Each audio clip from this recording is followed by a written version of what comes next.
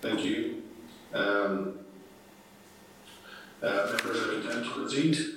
Can I welcome members to the 12th meeting of the Audit Committee?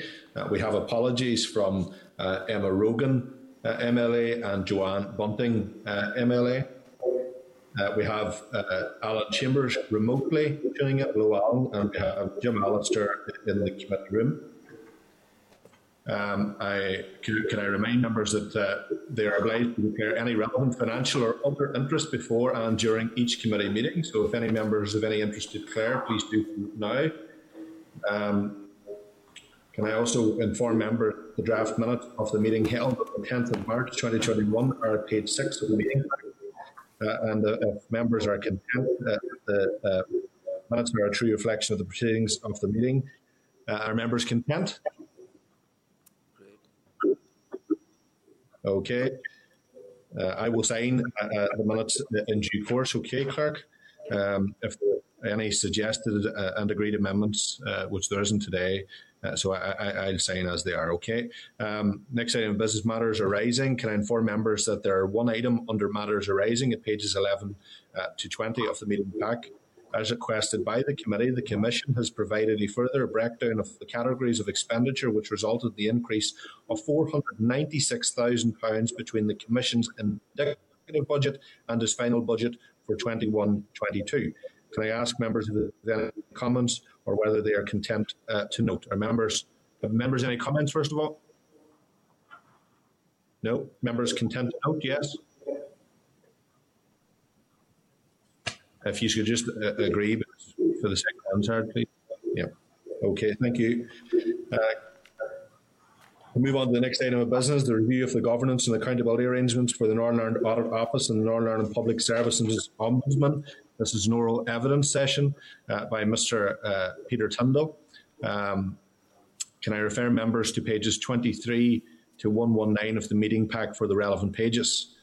And can I inform members that 4 experts will provide oral evidence today as part of the committee's review.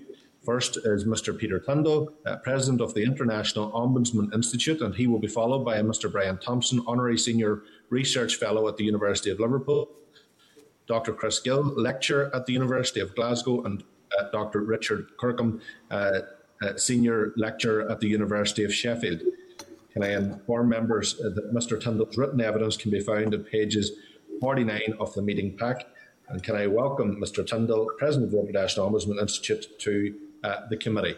Mr. Tyndall, you're most welcome. Can I advise you that this session is being reported by Hansard and the transcript will be published on the committee webpage following that. So you're very welcome to be with us today. We thank you for your time. And can I invite you to make brief opening remarks, please? Thank you. Thank you very much, Chair. I'm very pleased to have the opportunity to speak with the committee today. I'm only sorry I can't be with you in person. The International Ombudsman Institute is the only global organisation for ombudsman offices. We have more than 200 members in more than 100 countries worldwide. The ombudsman model, as you know, originated in Sweden some 200 years ago and has spread across the globe. The legislation in Northern Ireland is legislation I'm personally very familiar with. I was in a position to offer advice to the relevant Assembly Committee at the point at which it was drafted. And I have to tell you that that legislation is very highly regarded internationally and is often cited as a model of best practice. There are certain key features to ombudsman legislation which really feature around issues such as independence, such as powers, such as breadth of jurisdiction. And the legislation is exemplary in almost all of those instances. The governance of the Office of Ombudsman in Northern Ireland is very typical of the 200 or so members of the IOI, all of whom are public services ombudsmen, in the same way as NIPSO is. And they work in disparate jurisdictions and disparate legal systems right across the globe. The normal governance arrangements for an ombudsman office are for the ombudsman to be accountable to the parliamentary body, in your case, of course, the Northern Ireland Assembly, and that arrangement is allowed for. There have, in recent times, since the legislation was developed, there has been the development of a set of standards for ombudsman offices, which has most recently been adopted at UN level in a motion co-sponsored by the UK. That set of principles, the Venice principles, so-called, set out the way in which ombudsman offices should be established, should be governed, and should operate. And I have to say that of all of the ombudsman legislation and services internationally, the Northern Ireland Ombudsman is one of the closest to being fully compliant with those principles as it is currently arranged. I touched upon in my written evidence the issue of independence of decision-making. The Ombudsman is a quasi-judicial post, and decisions made by the Ombudsman are normally can only be challenged by the courts. It's important to note that the Ombudsman makes recommendations. The Ombudsman does not make binding decisions. And the consequence of that is that any failure by a public body to implement those recommendations comes before yourselves as the Northern Ireland Assembly, and you're in a position to address that. The Ombudsman also reports to the Assembly via the annual report and via any special reports that need to be brought. As I say, those governance arrangements are typical of the 200 or so members of the IOI and are generally regarded as being best practice for Ombudsman offices. So I'm very open to any questions, Chair, that members might have. Thank you, Mr. Tindall, for that. I very much appreciate your remarks on this. I have a brief question before I invite other members. You say that the NIPSO legislation is often cited as a model to follow elsewhere. What are its particular strengths, and are there any areas that could be improved, in your opinion? It's strong in most regards. I think it's an important thing to say, but the process whereby the legislation is drafted and adopted by the Parliament rather than by the administration is particularly strong. The fact that the Ombudsman is appointed in an open and transparent fashion, again, that's compliant with best practice. The legislation ensures that the vast bulk of public services are within the Ombudsman's jurisdiction, again, best practice. It provides a range of powers for the Ombudsman to obtain evidence and to reach decisions. Again, that's best practice. I suppose what's slightly unusual in the NIPSO legislation is the element relating to local authority members' compliance with their code of practice. That is less usual, but many ombudsman offices have responsibilities other than the core ones around maladministration. And so in that sense, it's not entirely unusual to have an additional responsibility beyond that. But I have to say, generally, you can point to most aspects of the legislation and say that this is fit for purpose and represents best international practice. That's very helpful. Thank you. I'll open to other members. I'll start with Mr. Alan Chambers. Alan, if broadcasting can bring you into the spotlight.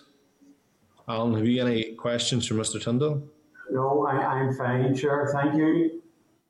Okay, and Mr. Allister, if broadcasting can bring in Mr. Jim Allister, please. Yes, thank you, Mr. Tindall, for your evidence. I just want to explore with you the last aspect that you mentioned. You were very effusive about the quality of the legislation that sets up the Ombudsman's Office, but I detected a little less enthusiasm for the matter that deals with local government standards. Is that not, in fact, an absurd situation whereby the Local Government Standards Commission Office is under the Ombudsman's Office, performing the contradictory but dual role of both investigator stroke prosecutor and decision maker.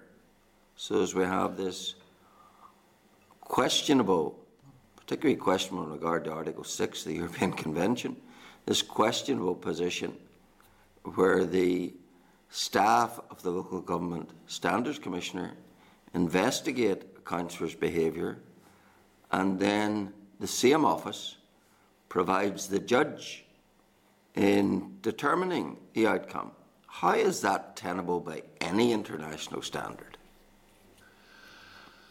As I say, there's very limited precedent for this particular role. I would share some of the issues that you raise. My view would be that, or my experience would have been when I was Ombudsman in Wales, of the situation in Wales, where the investigation was undertaken by the Ombudsman's Office, but that hearings were held either by a Local Authority Standards Committee for lesser issues or more serious ones by a separate adjudication panel. I think as these arrangements are particular to each jurisdiction, the jurisdiction concerned needs to make its own ones. But I would have said that it would be a cleaner arrangement if the investigation were undertaken separately to the adjudication, and preferably by separate bodies. Can I say as well that the process of investigation is often very similar to the investigation of an allegation of maladministration. So the administrative resources of the office are often quite well placed to undertake that kind of role. But as you say, the combination of adjudication and investigation does provide challenges. Well, I welcome your view on that, and hopefully it's something that in due course will be attended to. You mentioned your service in Wales. One of the other witnesses we're to hear from today in their paper has reference to the Welsh Advisory Board. Can you tell us something about that? Yeah, that was a body I established when I was Ombudsman in Wales to provide me with an extended advisory function, and it involved people with backgrounds, for example, in public service, who were able to offer advice. And I used it particularly in the context of the development of a strategic plan and in operational planning, so that I had some independent advice in that capacity. It operated as an adjunct to the audit committee. Apart from advisory functions, had it any actual powers? No, it had no executive functions because the Ombudsman was a corporation sole, but I chose to use it as a means of providing advice. And your experience of that was positive? It was, yes. Yes, it was positive indeed. A former member of a former Northern Ireland Ombudsman ultimately joined that panel, I think Dr. Thomas Frawley, but that was after my tenure. And might that be a useful tool in our situation? I think having an advisory panel is something that can provide a useful additional set of, how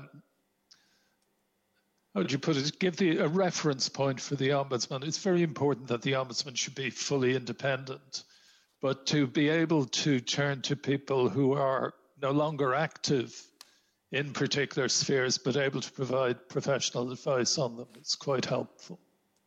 But presumably it was at quite a high level. It wasn't on individual cases. No. It wasn't on individual cases, it was, as I say, on strategic planning and operational planning. And did that include any of the financial spending needs? The members of the Audit Committee were also members of the advisory panel. Were also the members? Sorry, did you say there was duality? Yes, there was an overlap in membership, yes. So just explain how that works. You had an audit committee, as we have here, and then you had an advisory board of the same people wearing a different hat, or of additional people? No, the audit committee plus additional people. People on the audit committee generally were there because of their expertise that they could contribute to the issue of audit. But some other individuals, such as retired directors of services, would join them to form the advisory board. Right, so it was the audit committee plus? Yeah. And was that a suitable overlap, or do you think the... Yes, I think so. It worked very effectively. It was possible to have meetings on the same day, for instance. So it was a practically efficient use of resource and provided a helpful advice. Mm. Okay, thank you. Thank you, Mr. Alistair, and thank you, Mr. Tyndall, for being with us today, for providing your evidence and for taking questions from our members. We are 2 members down today, but they've offered their apologies. But thank you for your time. It is appreciated. Thank you. Very pleased to have had the opportunity. Thank you. Moving on to the next item of business, the review of the governance and accountability arrangements for the Northern Ireland Audit Office and the Northern Ireland Public Service Ombudsman. It's an oral evidence session as well. Mr. Brian Thompson will be joining us. Can I inform members that Mr. Thompson's written evidence can be found on page 51 of the meeting pack.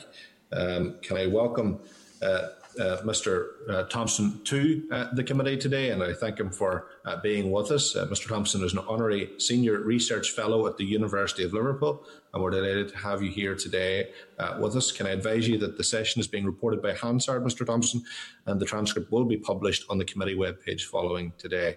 Can I invite you to make brief opening remarks, and then we'll move to some questions. Thank you very much. Thank you very much, Chair. I just want to reiterate the point in my written submission that the Audit Office and the Ombudsman are both very, very important institutions, and that they have status of Officer of the Assembly.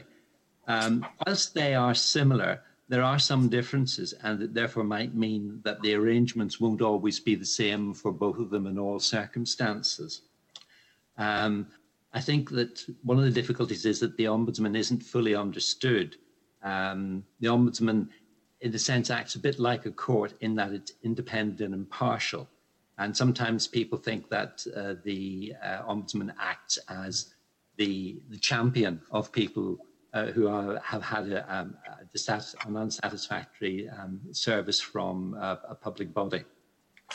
They will find against the public body if there's the evidence to do that. But if there isn't the evidence to do that, they won't. What they will be a champion of will be of good administration. So it may well be, as I say, that whilst it's useful to think of them together, and it's very important that the Assembly supports them, and in that way they're part of the work in which the Assembly does in holding the executive to account. Mm-hmm. Very important role that they have, and the role that the Assembly has is terribly important. And your review is an opportunity to remind everybody about this relationship and indeed your own leading role in this particular regard. Okay, thank you very much, Mr. Thompson. I appreciate those remarks and for your presentation. Again, thank you for your time with us. You encourage consideration of a public administration committee to look at performance. Would there be any danger of fettering the Ombudsman's independence in that regard? No, I mean, I think the idea that we have is that you've got the Public Accounts Committee, which works closely with the Comptroller and Auditor General. What often happens is that the committee can follow up the work which has been done by an audit by the Comptroller, the Audit Office, or an investigation report which has been carried out by the Ombudsman. I mean, the thing, of course, to bear in mind is that the Assembly is also there to help to hold the Ombudsman to account. I mean, there has to be, but there's this very delicate balance to be achieved between making sure there is independence and accountability. Okay, thank you.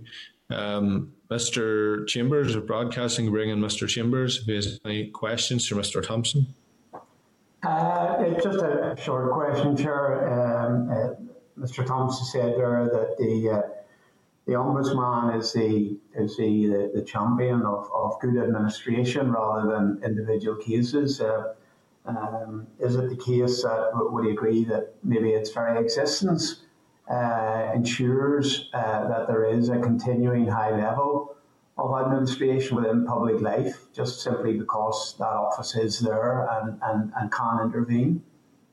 I think that is the case. But one thing which is going to help that, I think, is the power which was put into the 2016 legislation and is going to be coming on stream later this year, I think, which is a role called complaint standards. And one of the things that will do will be to encourage and to assist public bodies in developing their own capacity to deal with complaints which come up, because, of course, the Ombudsman is only coming in to deal with complaints after the organisation has had the first opportunity to try and resolve it. So that's terribly important. Thank you. Okay, thank you, Mr. Chambers. Mr. Jim Allister. Yeah, Mr. Thompson, a couple of things I wanted to pursue with you. Your evidence very much looks at both the Audit Office and the Public Service Ombudsman. Now, the general international practice in regard to audit offices appears to tend towards there being a corporate board to oversee the work. So why should an audit office have an independent board, which personally I think is a good thing, and an ombudsman not?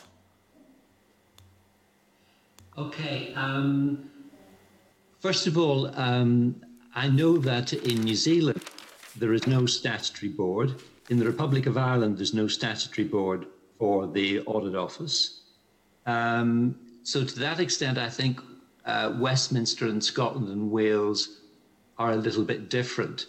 And so far as I know, in the common law world, I don't think there's a statutory board for any of the ombudsmen. But as I said in my opening remarks, there could be the possibility for differences between the two. And I think one of the reasons why you would want to have the difference for an ombudsman is that I mentioned the complaint standards work. There's also the power which has just been exercised, and we're waiting for the report of the own initiative investigation.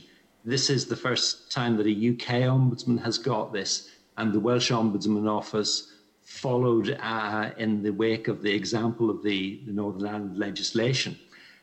Westminster has had the opportunity to create this power in the past and hasn't done it. And I think it is quite important that that kind of investigation could be critical of the departments that it looks at, and the departmental response might take it on the chin or might not. So in those circumstances, I think that the Ombudsman has to have as much independence as possible in order to be able to carry out that job and to do it properly. If I can give you an example, the Office of the Audit Office has a power which is slightly similar to an own initiative. It's called a value for money audit. And there it's quite clear that the auditor as the corporation's sole has the final decision on whether or not they're going to do something about that. And in the legislation which governs the relationship between the statutory board of the Audit Office at Westminster and the Comptroller and Auditor General, it's very interesting that legislation says that they've both got to agree things. That it's not just that the board will have the final say on the estimate they're going to put forward to Westminster or their plans. It's done jointly. And in my evidence, I said this was to be a statutory board for the Ombudsman. I would want to see it on that basis. But actually, if pushed, I would prefer not to see a statutory board, but to have the current arrangements and perhaps augmented by what Mr. Tyndall was talking about from his own experience of the advisory panel, which supplements the Audit and Risk Committee in the governance and accountability arrangements for the Welsh Public Services Ombudsman. So are you really signalling to us that you think a statutory board might or might be seen to be bettering the necessary independence of the Ombudsman? Well, ordinarily, when you have a statutory board, there will be the non-executive members will be in the majority. And that's the position, that was the position in the legislation which looks as if it's not going to happen, a draft public service ombudsman bill. So I would not be in favour of that. I think it possibly works for the auditor because the legislation specifically states that there is joint responsibility between the auditor as a corporation sole and the statutory board. Yes. There is something of a halfway house of a non-statutory board in GB in the Health Services Ombudsman. Is that correct? Well, what they have is that the two separate offices of Parliamentary and Health Service Ombudsman, the two offices are held by the one person. Yes. And they sort of operate together, although they're not formally merged in the way that 2016 Act did in Northern Ireland. And so they have a unitary board, but the Ombudsman is still a corporation sole, and therefore, in a sense, it's a bit like the advisory situation in Wales. But actually, it's not a statutory board, and the Ombudsman at the moment is still a corporation sole. So it doesn't really have any powers of note? Well, I guess that it doesn't have power, but it perhaps has influence. Yeah. And do you think the Welsh model or that health service model would be beneficial to us, or is it just an unnecessary adjunct?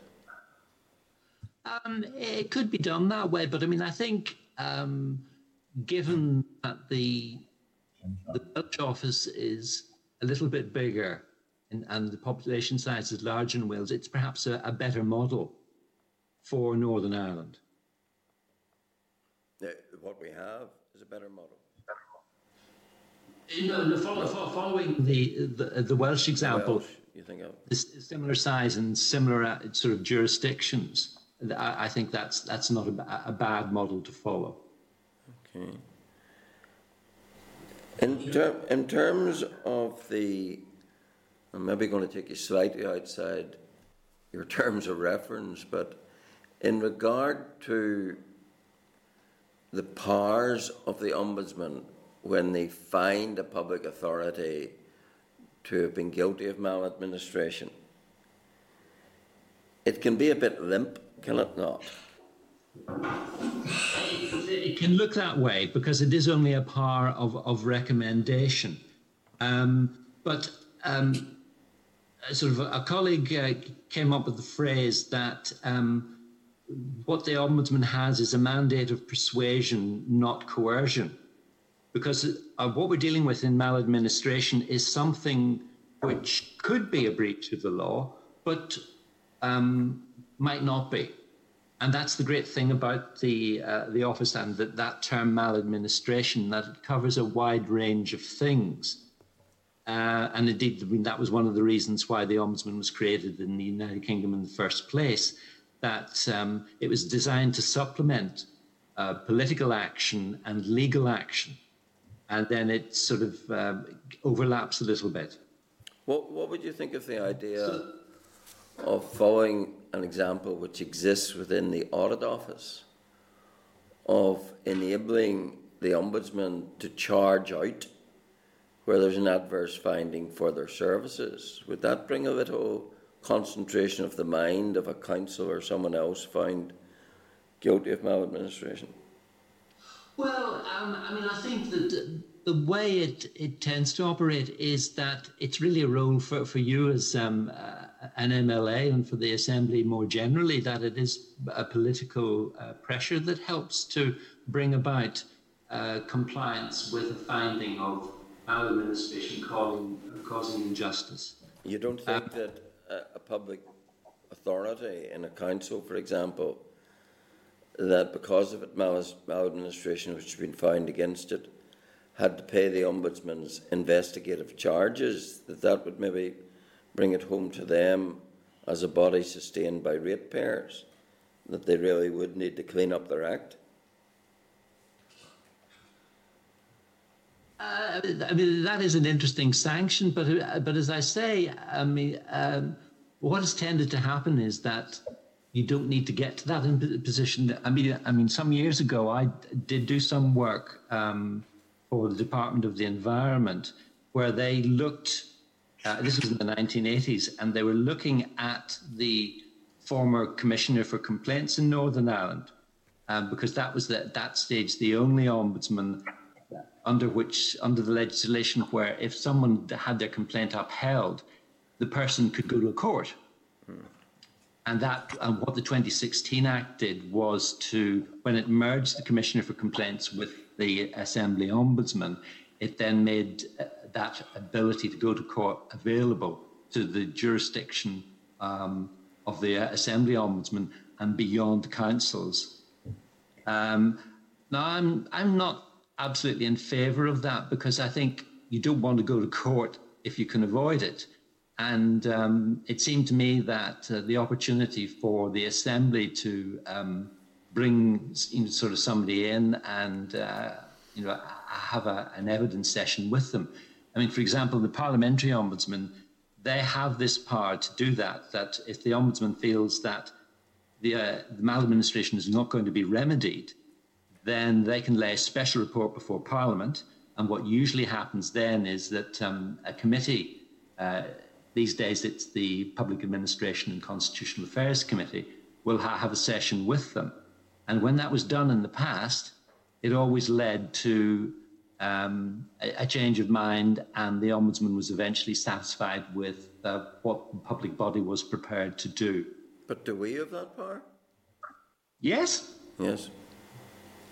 Absolutely. Because very often they use it because as it were, the public bodies have on the whole tended to decide they want to go along with the situation. Because the experience of some constituents of mine is that when they make a complaint, they feel very aggrieved that all they get at the end of it, even though the complaint has been withheld, is a letter of apology. Yeah.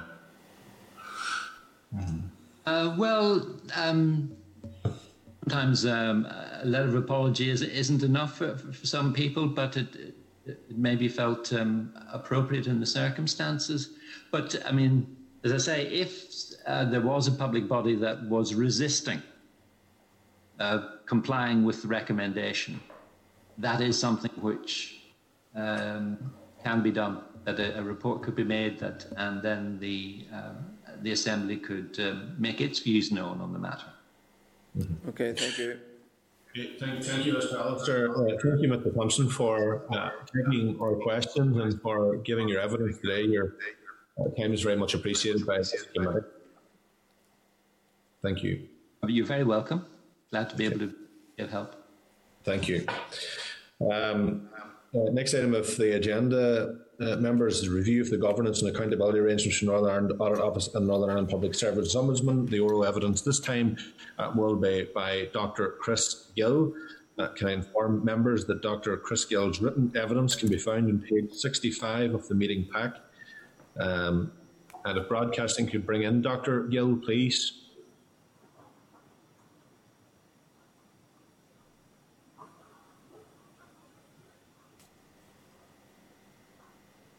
Okay, thank you. Dr. Gill, you can hear us okay, yes? I can hear you, thank you, Chair. Okay, you're very welcome to today's session, and we appreciate your time. Just for members to note, Dr. Gill is a lecturer at the University of Glasgow. Dr. Gill, can I advise you that the session is being reported by Hansard and the transcript will be published on the committee webpage following today's session. And can I invite you to make brief opening remarks before we proceed to questions from members? Thank you, Dr. Gill. Thank you very much for that introduction, Chair. Good afternoon, and thank you very much for asking me here today. So I think there's 4 points that I'd just like to highlight from my written evidence, and some of these echo what you've already heard from Peter Tyndall and Brian Thompson.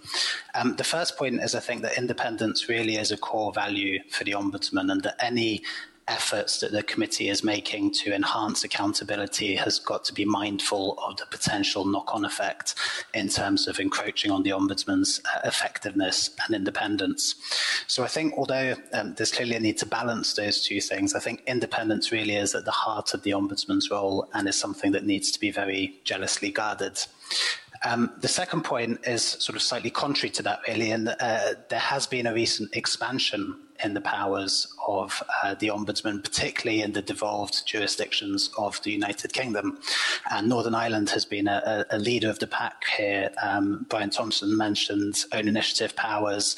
There's also the Complaint Standards Authority powers that are coming online. And I think both of these powers represent a very significant extension to what the traditional UK Ombudsman model can actually do. So I think it is appropriate and it's a good time to consider how accountability arrangements can be optimized. And I think the core question is really around whether some kind of board, statutory or otherwise, whether it's called a board or something perhaps more limited in terms of a panel, would be a useful addition to really reflect modern governance arrangements in public service organisations, because I think the Ombudsman model does look slightly out of keeping when we look at other similar types of independent public bodies like audit bodies. The third point is that I think, although parliamentary scrutiny and the work that the committee does is highly valuable, clearly you can't provide all of the scrutiny of the Ombudsman that is required. So I think that the work that you do needs to be really supported by other mechanisms that are capable of providing objective and credible information which can then be used for scrutiny purposes. I think in the Ombudsman context, one of the things that's particularly sort of different or distinctive is that you have individual complainants bringing their cases. And so I think there's a need to satisfy those individuals that they've been dealt with fairly, that the outcome is fair, that the process that that has been used to deal with their complaint has been fair.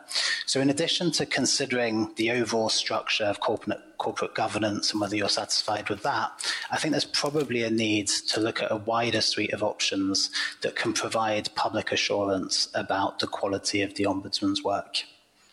And that leads me to the final point that I wanted to raise, is that I think there have been a number of mechanisms that have been developed recently from within the Ombudsman sector, largely as sort of self-regulatory, if you like, efforts to improve things. These are things like independent service complaint reviewers who will actually look at complaints about the service provided by the Ombudsman, things like consumer panels where the Ombudsman looks at the experiences of former complainants but also general members of the public and tries to advise the Ombudsman on providing a kind of customer-focused and I suppose person-centric model for the Ombudsman.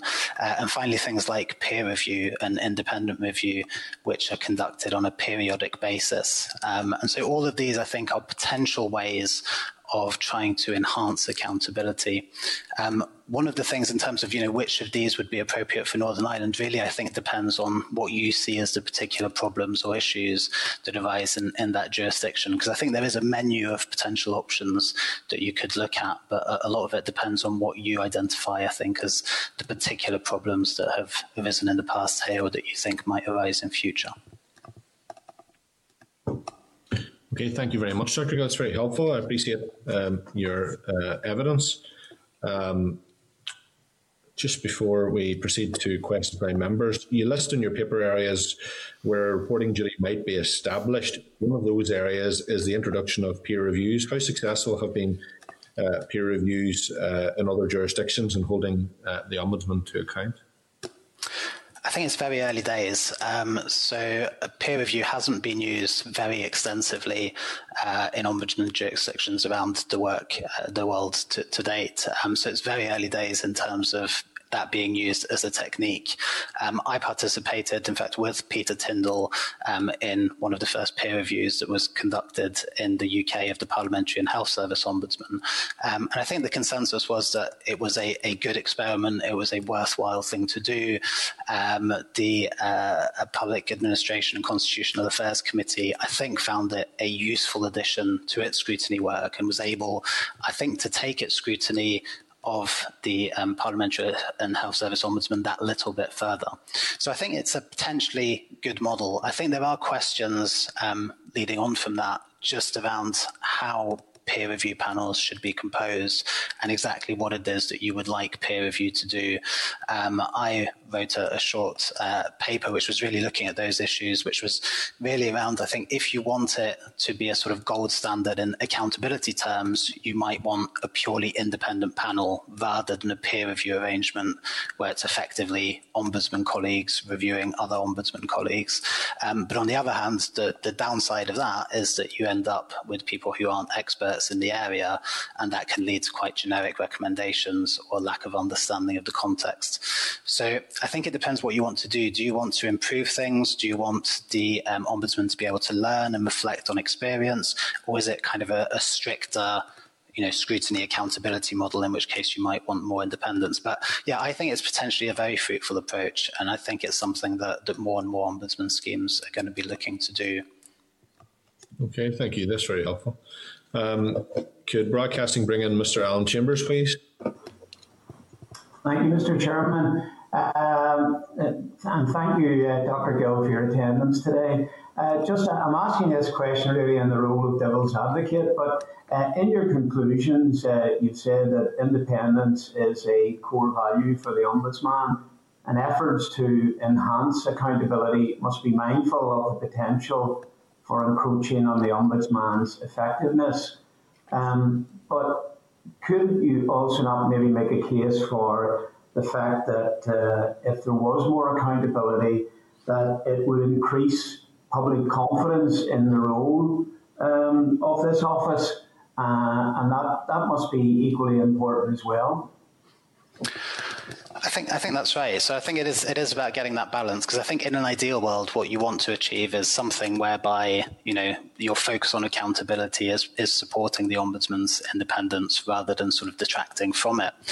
One of the problems with public accountability and scrutiny processes is that actually they can sometimes actually decrease public confidence by raising some of these issues. There's a fairly large academic literature on whether accountability increases or decreases public trust. You would think it would automatically increase it because people can see that people are being held to account, but often it can just be very difficult to satisfy, particularly disappointed complainants, for example, that they have been dealt with fairly, and almost know, however effective your governance arrangements are, however transparent an organisation is, I think it can be very, very difficult to turn things around and to actually get people to trust an institution when they've been let down. So, yeah, I think the link isn't automatic between enhancing accountability and buttressing the public reputation of an organisation and allowing it to be effective in its other work. And I think that's why there needs to be a certain amount of caution exercised and really not going too far. But at the same time, I do think that probably some additional accountability arrangements are really required. And I think that's just because otherwise the Ombudsman can be left quite exposed when people criticise it and say, actually, it wasn't a fair process or the outcome wasn't right. It's hard for the Ombudsman, apart from to say, read the report, read the arguments in the report, as to why that is the case. So I favour some additional accountability arrangements because I think it makes it easier for that conversation, at least, to be had with the public about why what the Ombudsman is doing is actually fair and appropriate. Thank you, Doctor. Thank you. Thank you, Mr. Kinbrough. Mr. Allister, if broadcast can bring in Mr. Jim Allister, please. So, Dr. Gill, how do you avoid either an advisory board or peer review or anything like that just being and appearing to be mere window dressing? I think this is tricky, and I think one of the things that that can be done, which is helpful, is by having the involvement of a parliamentary committee, for example, in the appointment of either, for example, a peer review panel or of the advisory board. I think one of the potential weaknesses, if I've understood correctly how some of the other UK ombudsmen that have advisory boards go about appointing those, is that the ombudsman makes the appointments. And I think if you had perhaps a little bit more independence in terms of, and transparency in terms of how those appointments were made and who was ultimately responsible for deciding, or at least some input from outside of the organisation, that might help avoid that perception.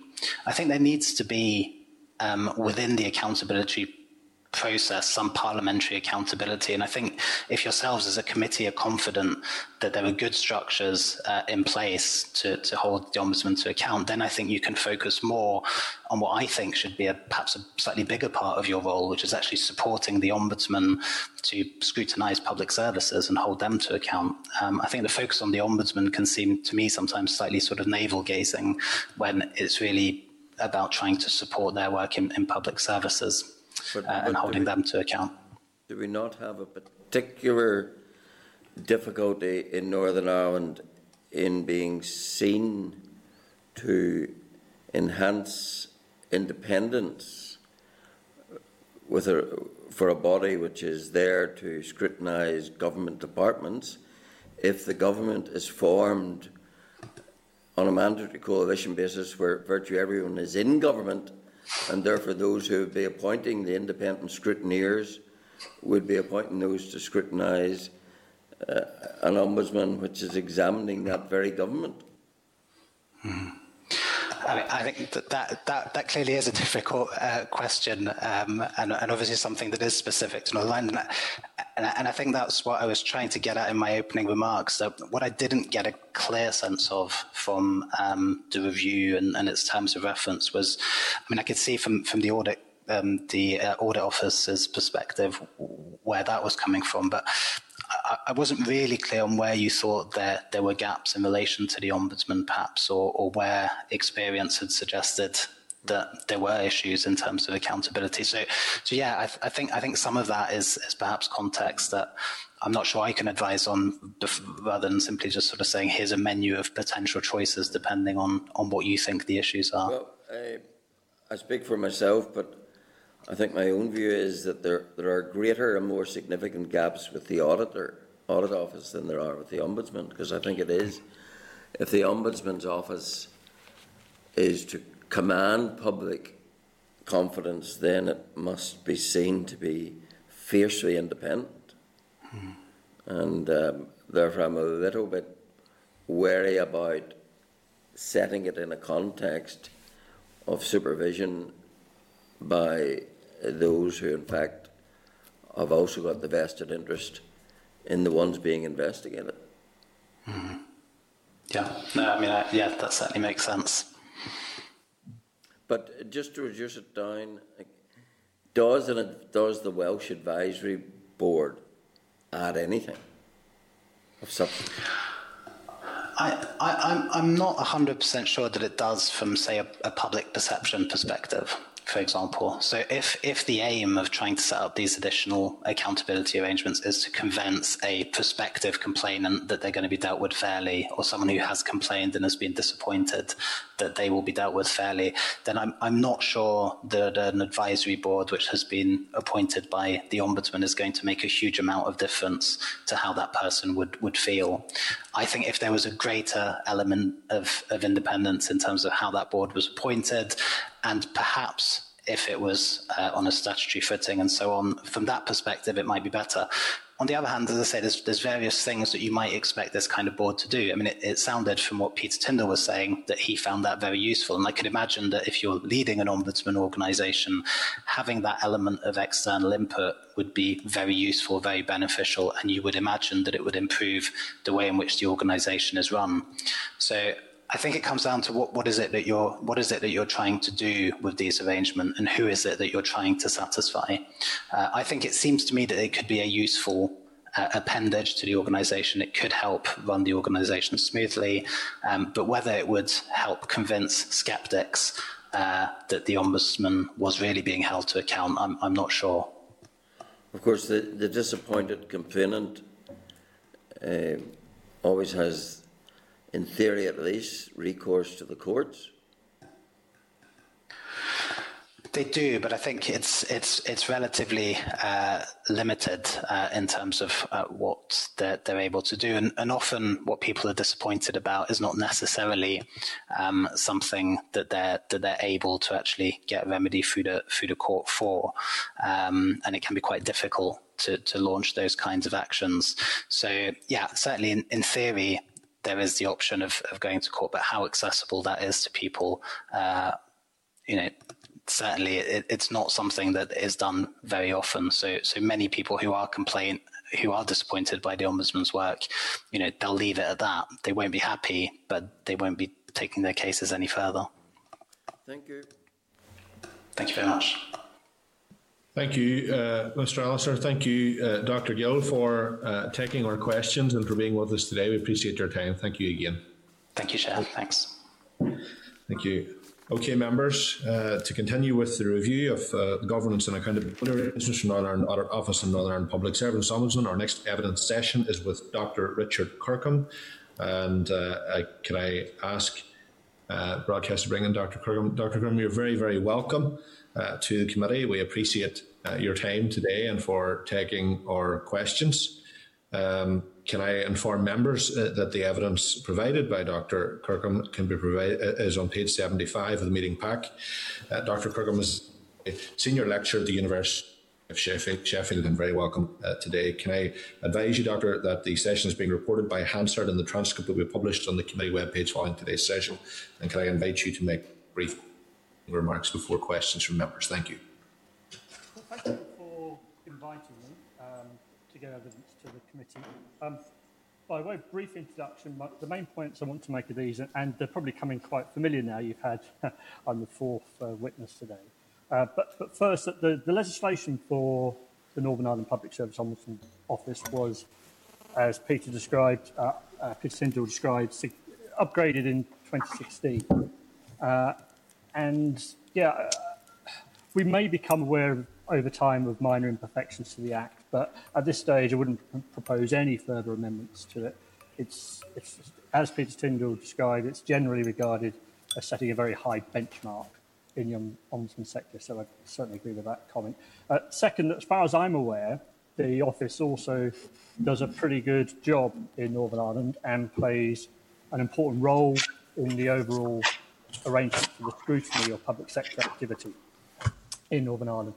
For me, the main question here, and elsewhere in the UK, is whether enough is being made of the work of the Ombudsman, and indeed whether legislative bodies such as the Assembly engage sufficiently with the institution.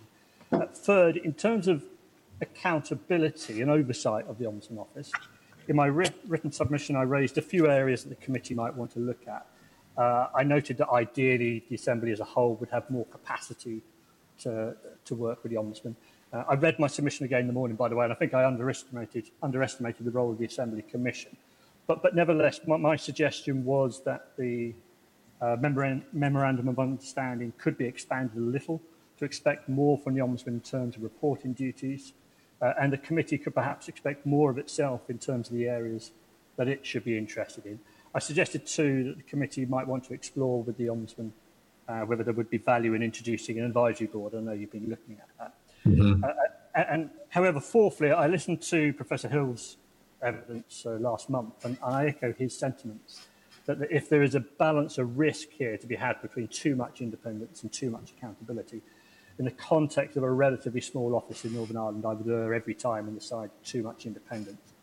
But lest you, as a committee, you'd be worried about granting the Ombudsman too much of a free rein, I would echo the comments we've just heard from Chris Gill, that in practice now, the Ombudsman sector itself is developing kind of a toolkit of different options to add layers of scrutiny and insight and engagement. And you ended there with a discussion about the courts. I think the comments were right that the courts are very rarely used as a mode of redress, but they do offer an important channel for the courts to scrutinise the procedural fairness of Ombudsman decision-making. And I note, actually, in Northern Ireland, the role looking at conduct cases has already gone to court on a few occasions, for instance. So, it may not be frequent, but it is an important opportunity to sort of drive home a few messages that the courts get every now and then. So I wouldn't underestimate that. And several Ombudsman schemes have moved to be ever more transparent in their decision-making processes, such as publishing all the decisions. So there's a range of things going on out there in the sector, which I think you can take some confidence in. Thank you very much, Dr. Kirkham. I appreciate you providing your evidence to us today. Just before we proceed to members' questions, I'd like to ask you a few questions. I'll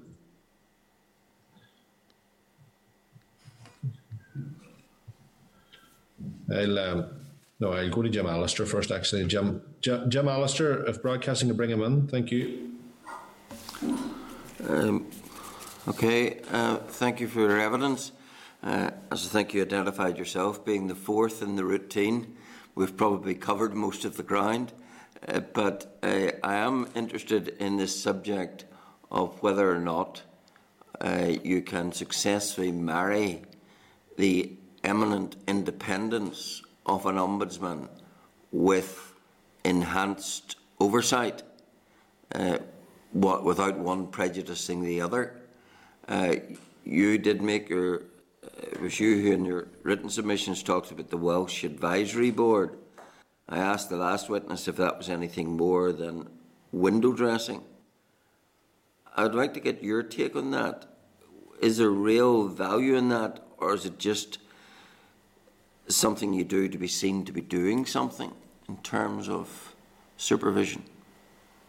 Chris Gill suggested that in terms of perception it might not add much, and I guess he must be right on that. But I think it has two big values potentially.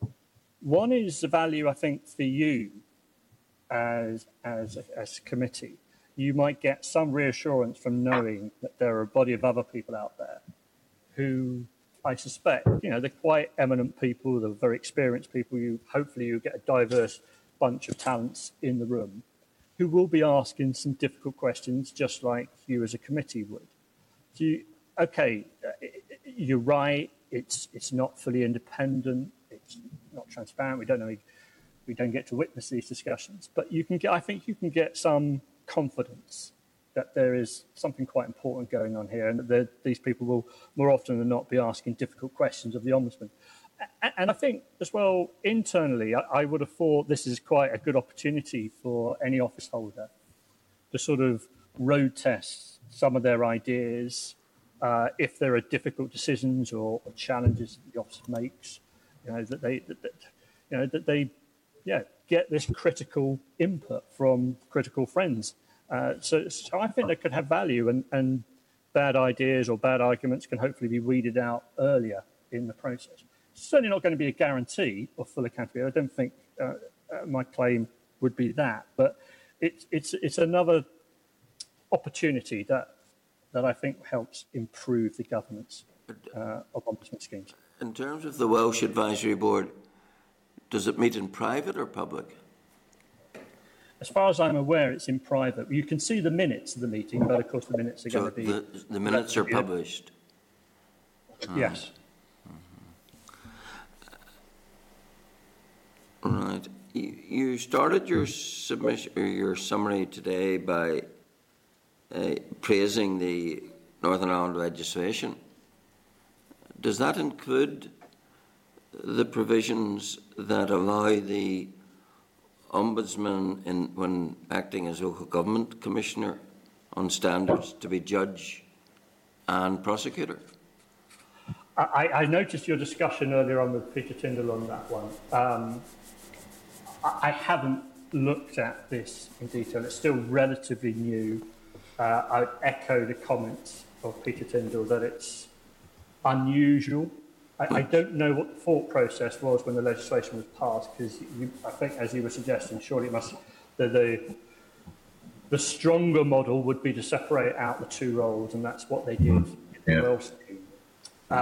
Having said that, I wouldn't lose complete faith with it without any sort of further inquiry. And as far as, let's say there is this route to get to court as well to test various elements of the process.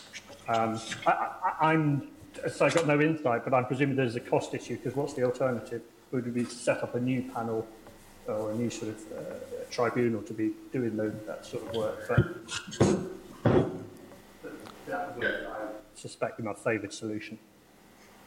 Okay, thank you, Brian. Thank you, Mr. Allister. Just follow on from the point that Mr. Allister raised in relation to the advisory board in Wales. Do you believe then that the audit and risk committee's remit is not wide enough, or could it be widened further? My sense is that there's an overlap between the two roles, but there is something different going on there, which is broader, looking at wider strategy, perhaps looking more at wider performance issues. I'd like to think it was also a forum to, have a genuine, challenging conversation. I note the Parliamentary Health Service Ombudsman site makes it very clear that the Parliamentary Ombudsman, he's the final decision maker in all of this. But I'd like to think when you get that body of good people together, of experience and talent, they are asking challenging questions. And I think my look at the remit is it just covers a wider range of issues than what a classic kind of audit committee would do. Mm-hmm. Okay. Thank you very much, Dr. Kirkham. Alan Chambers, if Spotlight could bring in Alan Chambers, please. Thank you, Chair. No, I have no questions, but just want to thank Dr. Kirkham for his evidence. Thank you. That's fine. Thank you, Alan. Okay, Dr. Kirkham, thank you very much. We're 2 members down today of the committee, so questions are quite brief, but thank you very much for your time with us. We appreciate your evidence and for being so open with us. Thank you very much again. Thanks a lot. Okay, members. Would members like to hear evidence from comparator bodies in other jurisdictions, for instance, for audit, perhaps the chairpersons of statutory boards to sit as a panel, or for the Ombudsman, the chairpersons of the audit and risk committees to sit as a panel? Jim or Alan, have you any view on that? If broadcasting bring Jim and Alan? Yeah. I have no strong views on it at all, Chair. Okay. I think, Chair, where I am in this at the moment is that I'm not persuaded that we need to do very much pertaining to the Ombudsman in terms of changing how things are, because I think if we add more layers, we are threatening the independence of the Ombudsman. So, yes, I'm interested in the Welsh Advisory Board, but at this moment in time, I'm not persuaded it would add a great deal. But you're asking, should we hear evidence from people who have operated such systems?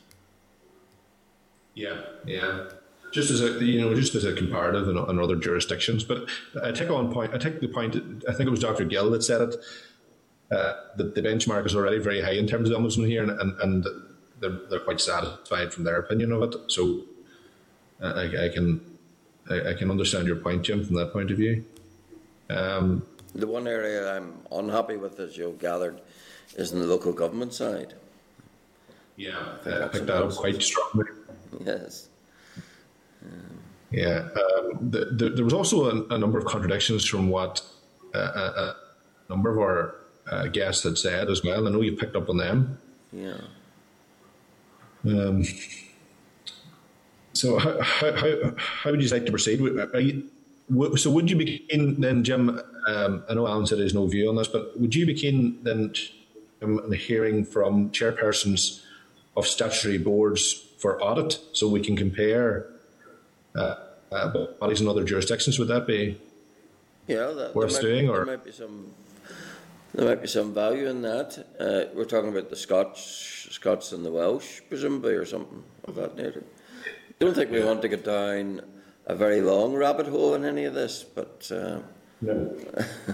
If we could leave it to the Audit Office, the Scots and the Welsh, bring in the chairpersons of the statutory boards. Yeah. I mean, if we could get that arranged, hopefully for our next committee meeting, and then we can have another think then about the Ombudsman, whether you want the chairpersons of the advisory audit and boards, risk committees, or the boards as in Welsh, you know. It's given them an opportunity to prepare, but as you say, how far you want to go with that. Do you want me to go ahead and organise the chairpersons of the statutory boards for audit for now, and we could come back to the Ombudsman? Well, we could ask for written submissions, and then if we thought there was anything in them. That's certainly an option. Yeah. Yeah. I think that's a better suggestion, Clerk. We proceed that way, I think. Yeah. No bother. Okay. Thanks very much, members.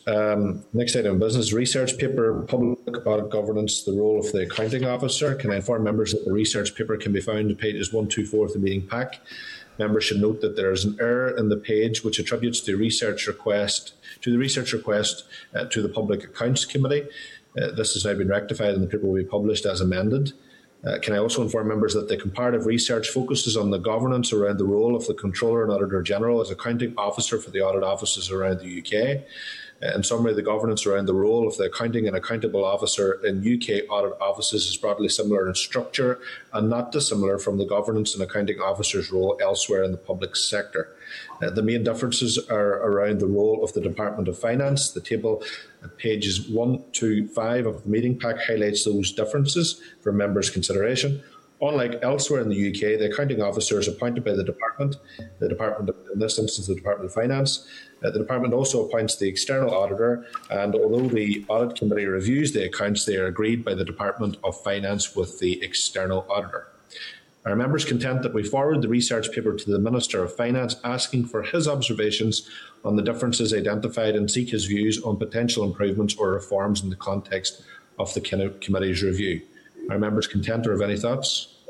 Content. Thank you.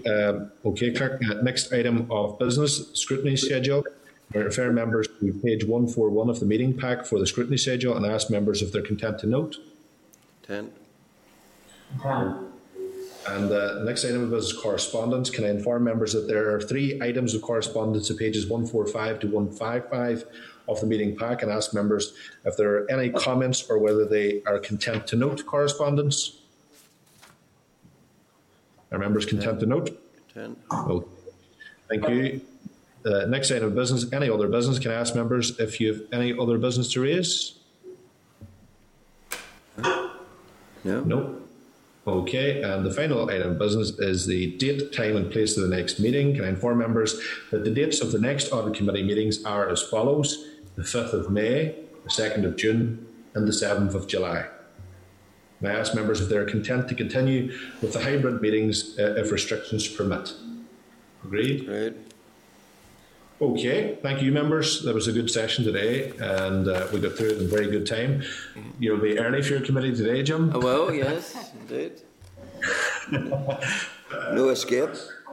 Yeah. Thank you very much to you all, and thank you as well for your assistance, as always.